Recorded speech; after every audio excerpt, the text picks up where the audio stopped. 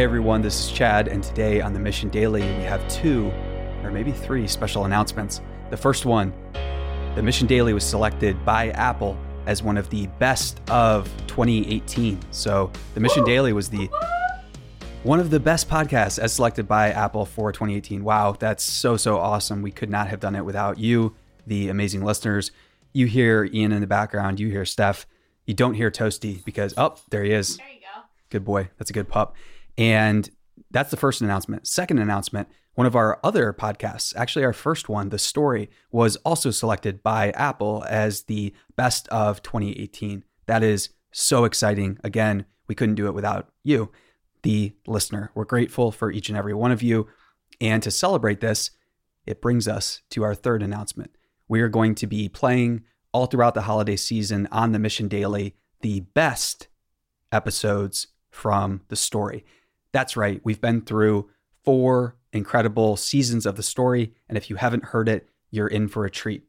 For those of you who don't know, The Story is a historical fiction podcast where we tell the unknown backstory of people who changed the world. So sit back, relax, and enjoy. And a big shout out to our amazing sponsor, Jamf. Thank you for making this happen. And as always, thank you, the listener, for enjoying it.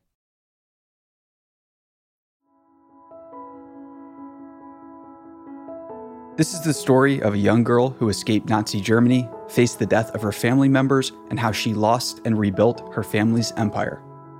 Today's story is called No Experience Required.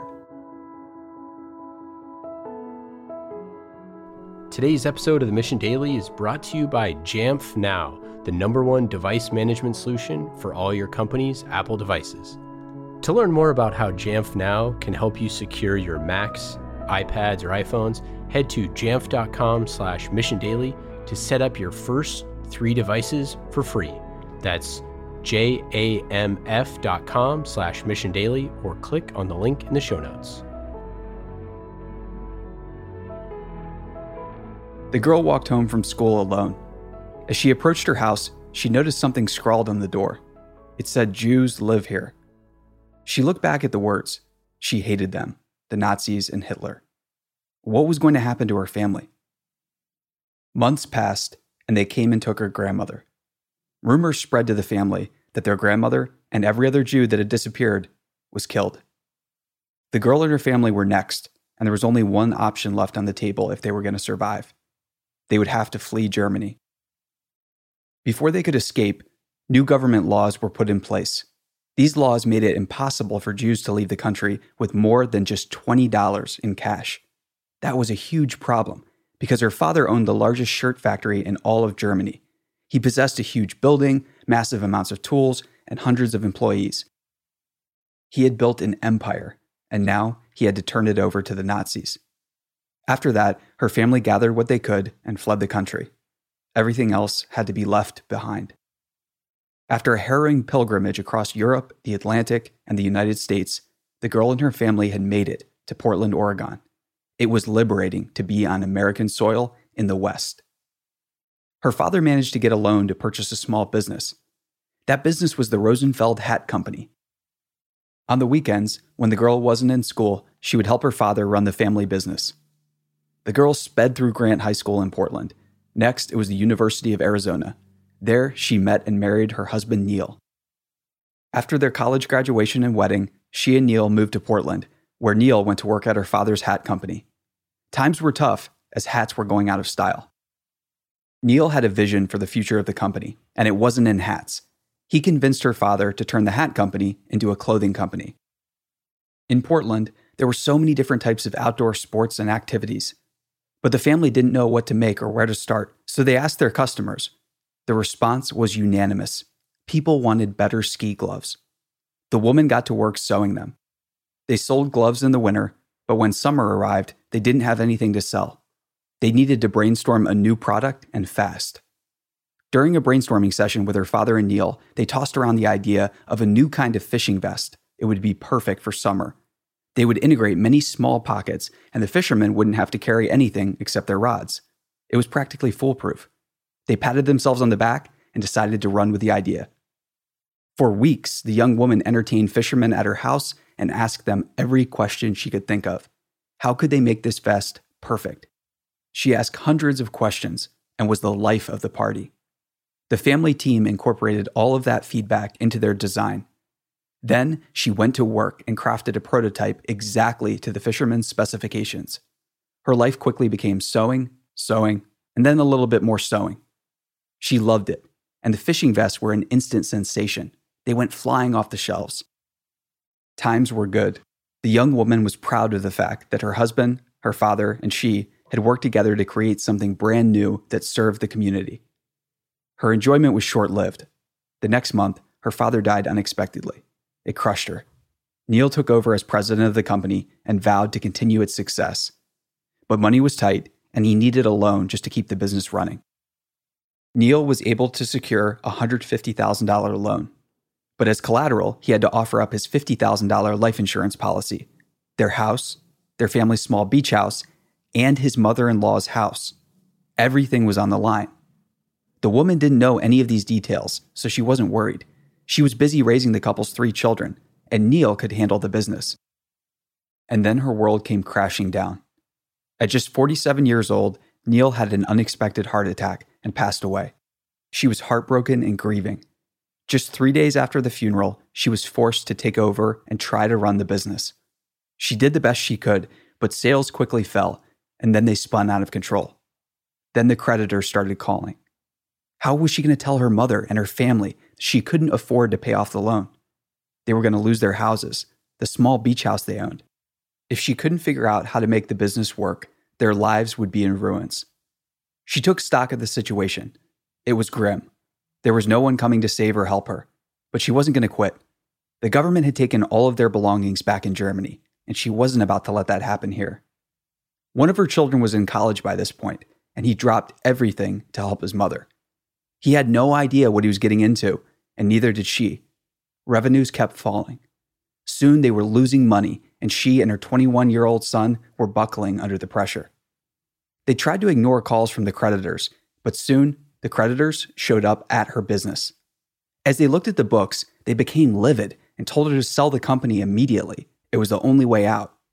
She and her son needed to find a buyer who knew how to turn the business around. But a buyer was nowhere to be found. Nobody wanted anything to do with her or their dying business. But all hope wasn't lost. There was one man who said he wanted to buy the business. But when they sat down with him, they figured out that he was a crook, and he tried to pressure her into giving him the business for just $1,400. She ended up cursing him out and then kicked him out of the business. The bankers looked at the mother and son. They were destroying the business and getting nowhere. In a move out of pity, one of the bankers recommended that the woman and her son hire a local sportswear business expert named Ronald Nelson. The woman and her son agreed, and somehow Ronald agreed to mentor them for free. They didn't know how lucky they were. You see, Ronald was the 12th employee at a little company called Nike. He knew what he was doing, and soon trained the woman and her son. He guided them through dozens of business challenges and helped them get the company to break even. The trio revitalized all of the product lines, and once sales returned, it was time to start marketing.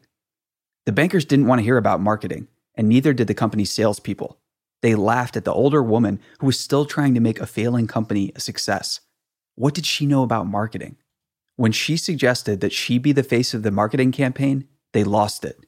They said her marketing ideas were the worst. They said that everyone knows that men do not want to be told what to buy or what to wear by a woman, especially an older woman. The words stung, but the trio held their ground and launched the campaign anyways. The campaign was designed to use her story and life experiences to promote the company's jackets. The ads featured an extreme close-up of her face with the words, "One Tough Mother." The One Tough Mothers campaign was a breakout success. The next campaign involved her son, Tim, walking through a car wash to test one of their parkas. She was a natural at marketing, and she ended up creating dozens of successful campaigns. Now, you might have one of these parkas hanging in your coat closet right now. Or maybe you're more of a lightweight jacket kind of person. No matter what your style or preference, no doubt you've heard of the woman's company, Columbia Sportswear. That woman was Gert Boyle. She was a refugee with no business experience who took a failing family business and turned it into a $5.5 billion empire. Today, at 94 years old, she is still the chairman of the board at Columbia. Her story is an inspiring reminder that being tough never goes out of style. In her own words, she says that every business has its ups and downs, and if you're tempted to give up when the times are tough, then just think of how different my life would have been if the sale had gone through. Let's face it, I was a housewife and a mother, and Tim was a 21-year-old college student when fate put us at the helm of Columbia. While we may not have had the business experience, we did have tenacity. It was that tenacity that allowed Columbia to survive while giving us time to get the necessary business experience. No experience is required to get started, but tenacity is required to build anything that lasts. Her family lost an empire once, but she rebuilt it in the end. That's her story. What's yours going to be?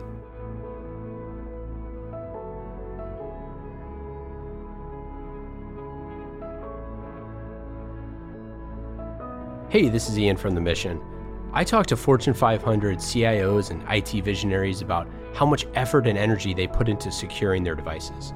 But they have teams of hundreds of IT professionals, an advantage that the average business doesn't have. Until now.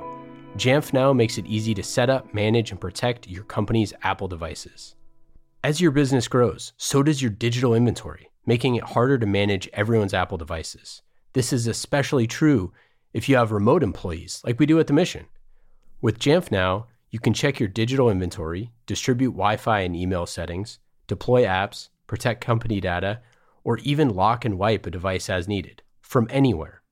And all of this with no IT experience needed. The Mission Daily listeners can start securing their businesses today by setting up their first 3 devices for free forever. Add more starting at just $2 a month per device. Create your free account today at jamf.com/missiondaily. That's jamf.com/missiondaily. We love Jamf, and you will too. Hey listeners, thanks for tuning into this episode. I hope you enjoyed it as much as I did. If you haven't already, please subscribe, rate, and review this podcast. It helps spread the word, and I would greatly appreciate it. See you next time.